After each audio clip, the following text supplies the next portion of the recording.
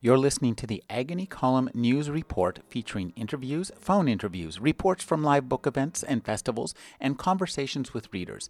You can find additional news, interviews, book reviews, and more 5 days a week at the Agony Column website at trashotron.com/agony.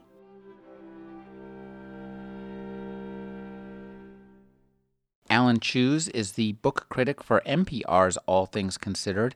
His latest novel is To Catch the Lightning. His latest book is a collection of essays called A Trance After Breakfast. Thank you for joining me, Alan. Great pleasure, Ray.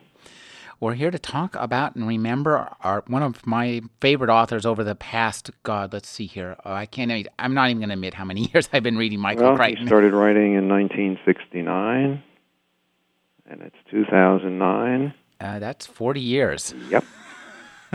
And that about adds up with how when I first checked out one of his books from the Covina Library back in the day, I very vividly remember the day that I checked out the Andromeda Strain. Yeah. He started he wrote a couple of mysteries before that, believe it or not. So I think maybe they came out in 67 or 68. He was in medical school, and he was very bored because he had a perfect memory. And so, he didn't need to have all that time to study, right? He's a real genius. It's a huge guy, 6'7.5" maybe. Grew up in Long Island. His father was an advertising salesman and writer. And he, obviously loved writing.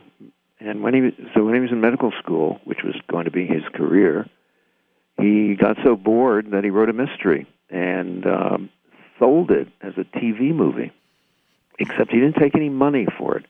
Really? Yeah. The deal was he would give them the novel if they trained him as a director. So he shadowed the director and learned to direct. That was the proceeds of his first novel, and which he put to very good advantage about 5 years later, 6 years later, because he directed his own book, The Great Train Robbery. And you can see also just the influence of directing a TV movie, in a sense, on his work. I mean, right. The kind of economy and the way, he was able to pull you in and keep you right there. It's very much like camera work, in a sense. Well, yes, and it also made him gazillions of dollars because of he wrote ER, and he knew exactly how to do it because of his directorial experience. And he also, and I don't know how widely known this is, but he told me once that he made a lot of money very early on with computers. He wrote a software program for making up movie budgets. Really? Yeah. So, and this, I guess, he patented it, and I don't know if they still do, but he said, for years and years and years, movie companies use this software to make up their budgets. Okay, we're going to film in Greece as opposed to Israel or Bulgaria, and, this is how much it's going to cost to use the army. Well, fascinating. So you could do comparative sheets and what-if scenarios and to figure out what's your best budget bet. Exactly.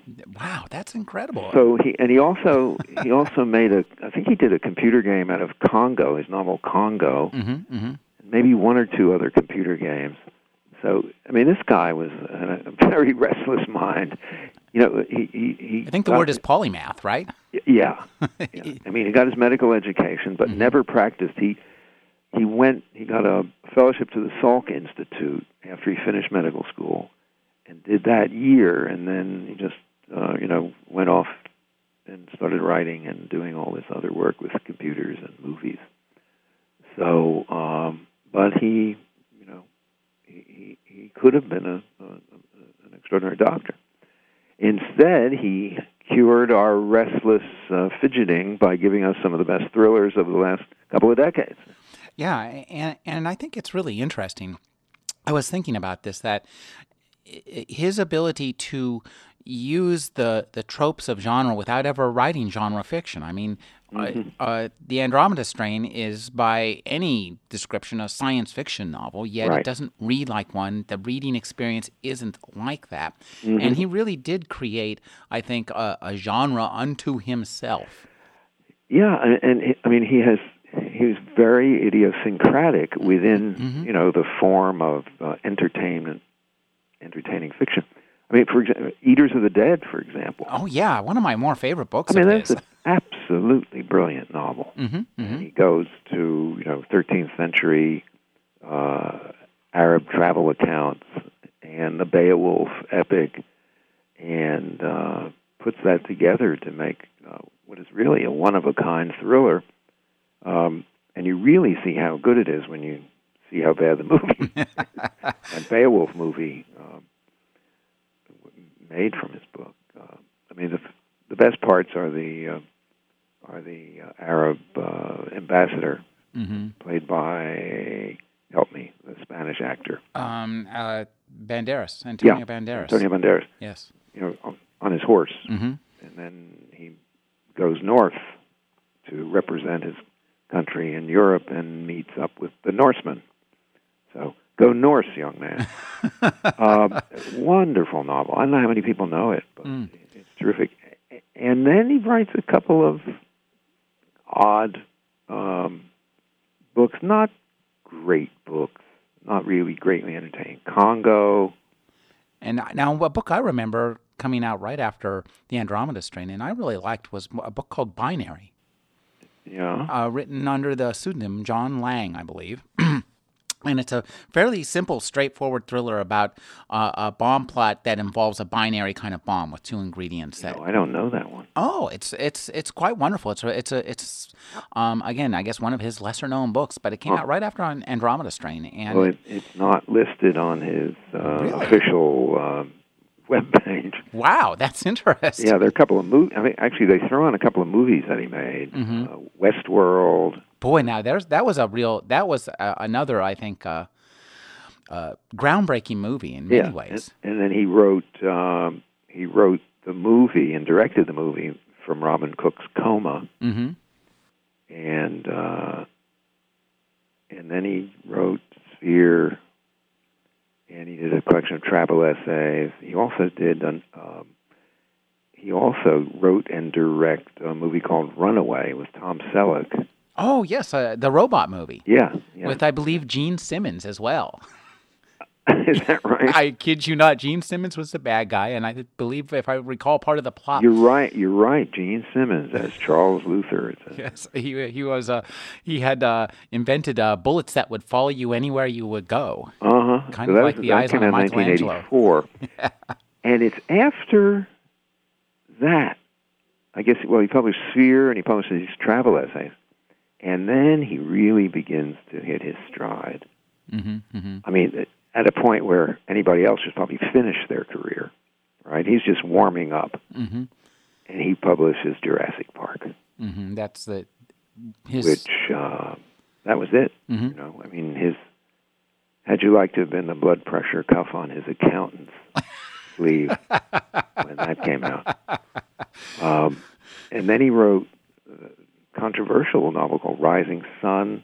A wonderful novel. About the Japanese takeover of American business, right? Yeah, it's a kind of an economic invasion of the body snatchers. Yes, and everybody accused him of anti-Japanese sentiments. Well, I think that's an interesting novel, and that points out, I think, one of the themes that you can find almost throughout his work, if there is much commonality from a guy who was clearly all over the map, was that he was interested, I think, in many ways in writing horror fiction, absolutely nothing like any kind of horror fiction had ever come before, but he knew how to put the scare in you. It's an interesting way to look at it. I mean, the way I see it is he's got this restless mind, and he goes from interesting topic to interesting topic and does vast amount of research and produces as intelligent a novel on the subject as anyone in the field could do. And he, but combine that with what you just said, and he's really strange and wonderful.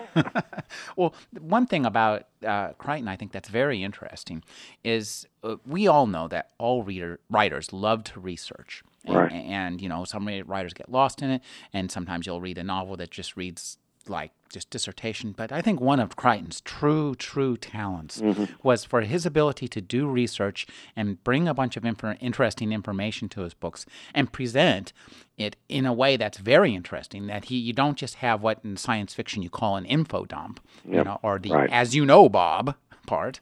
Right. It's info drama. Right. He takes that information and makes it dramatic, and he knows how to put in just enough to keep you really riveted by it. Yeah. So that's the thing you're going to talk about the next day. I just read this great part about this. Yeah. So the next novel after Rising Sun is a book about sexual harassment. It's called Disclosure, and he made a few feminists angry because it's the woman who is the aggressor in this. And an early novel, too, about the perils of email. I mean, again, a guy who's really well ahead of his time socially, not just technologically, but socially. That's a novel. I mean, and he wrote this book in '83 called Electronic Life, How to Think About Computers. So he brings that up there.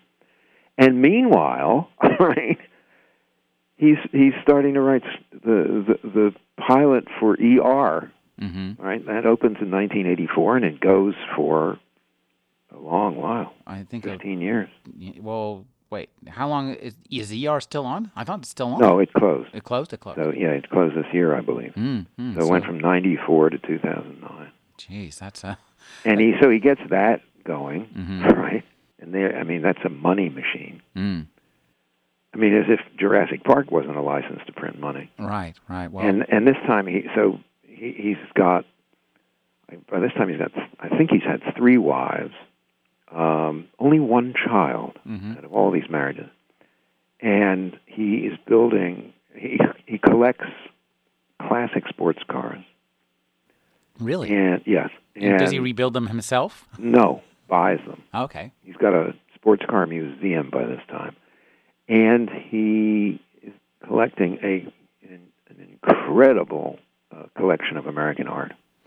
That's where he's putting all his money, because he had discretionary spending in the tens of millions. That's kind of mind-boggling. Yeah. and then he comes out after ER gets set in motion. He comes out with the Lost World, the sequel to Jurassic Park, and then Twister, right, which he writes. He didn't direct it, but he wrote it.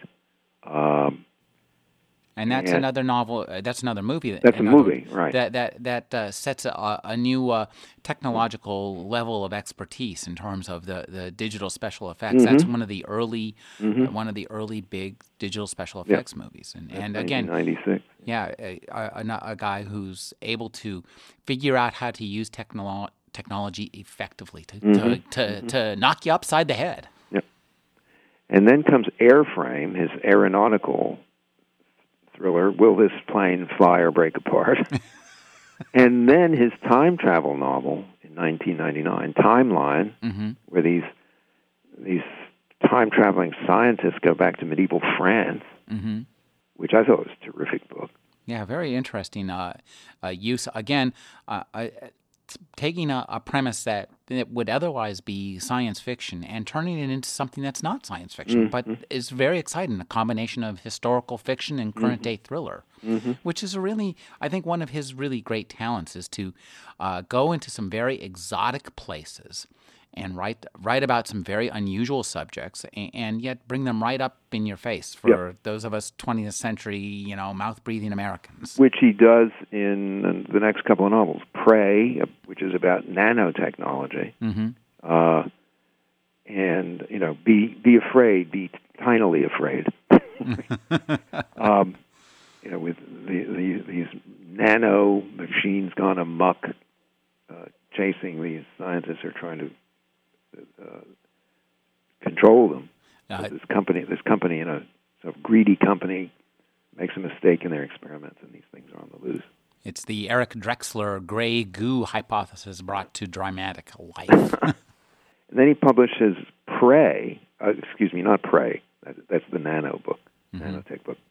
Next, in 2006, which is, I think it should be called Almost, because it's about genetic research and genetic invention, genetic technology, where he really produces some interesting creatures. There's one of the main characters is a humanzee, half ape, half human, that belongs to the DNA of one of the experimenters.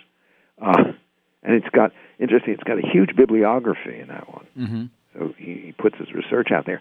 But I did not mention the book that came out between Prey and Next, which is State of Fear. State of Fear, yes. Which takes an anti-stance against the global warming science. Contrarian. Yep. And, in that book... That's the word I wanted. Thank you. The thing I liked most about that book was the contrarian science. I thought that just really kept me going. The plot was really good too. Again, although God, there were some pneumatic bimbos in there that. Yeah. I think he wrote that one very quickly. Of all the novels, I think that's the one he wrote. It seems a little sloppy. But it got him to testify in front of Congress. Interesting use, again, of technology in taking that from, his own speculations, as you noted, straight to Congress, which is not many writers, not many people get to do that. Yeah. And he also got involved with Next. He got involved with this controversy about patients having, do patients have any rights over their own donated tissue? If they donate tissue for research, do they own their own genome? And at the moment, I don't know what's going on at the moment, but when he was writing that essay only a couple of years ago, the answer was no. Right. That's pretty scary, to tell the truth. Right. So, if people want to follow this, he's written an essay on this. It's on his website. There's also his Senate testimony in the global warming controversy. And, then he got sick, I guess, 2007, 2008. He was diagnosed with, I guess, aggressive prostate cancer. And so, as only a doctor can know, he knew that he had, there was no way out. But he finished, the last novel he completed on his own was this new book, Pirate Latitudes, which is, I found really wonderfully entertaining. It harkens back to the Great Train Robbery. And again, there's a big heist in it of these English pirates out of the Caribbean port of Port Royal. Here, there's a ship filled with New World treasure in this Spanish port, from which nobody has ever returned, who's attempted to borrow, right, has ever returned alive, of course. Right. So they these pirates break into the fortress and get rid of the Spanish soldiers who are guarding it and take this ship. But that's only the middle of the novel. Then the Navy chases them, and there's a gun battle at sea, there's a hurricane. There's a kraken. I'm a big fan of kraken. That's right. So. Big battle with a giant squid. They're cannibals at the end. It's almost as if he knew he wasn't going to write another book, just threw in everything, all the adventure stuff he could think of.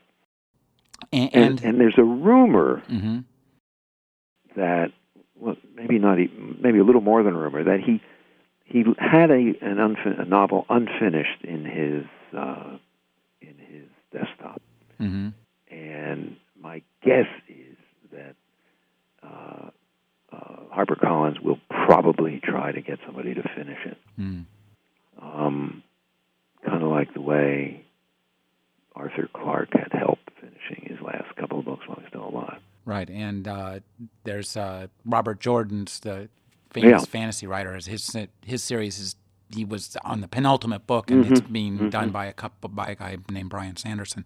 Yeah, there's precedent for this. James Jones died before he could finish Whistle, which is the third book in his Pacific Theater trilogy. Mm.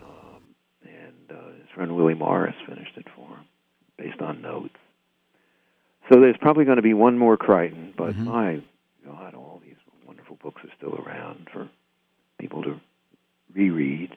Or if you haven't read these books for the first time, it's going to be a great holiday season for you. Yeah, and actually, you have Binary to look forward to. Yeah, that's true. Look it up. It's worth your time. It's a smaller book than his usual books, if I recall correctly. But it's really a gripping, inner city, American city, and come to think of it, kind of a American city with a terrorist bomb planted in a building. I will take a look at it right away. Well, Alan, it's been a pleasure speaking with you, as always. I've been speaking with Alan Cheuse. He's the critic for NPR's All Things Considered. His newest novel is To Catch the Lightning. His newest book, a collection of travel essays, is A Trance After Breakfast. Thank you for joining me, Alan. Great pleasure, Rick.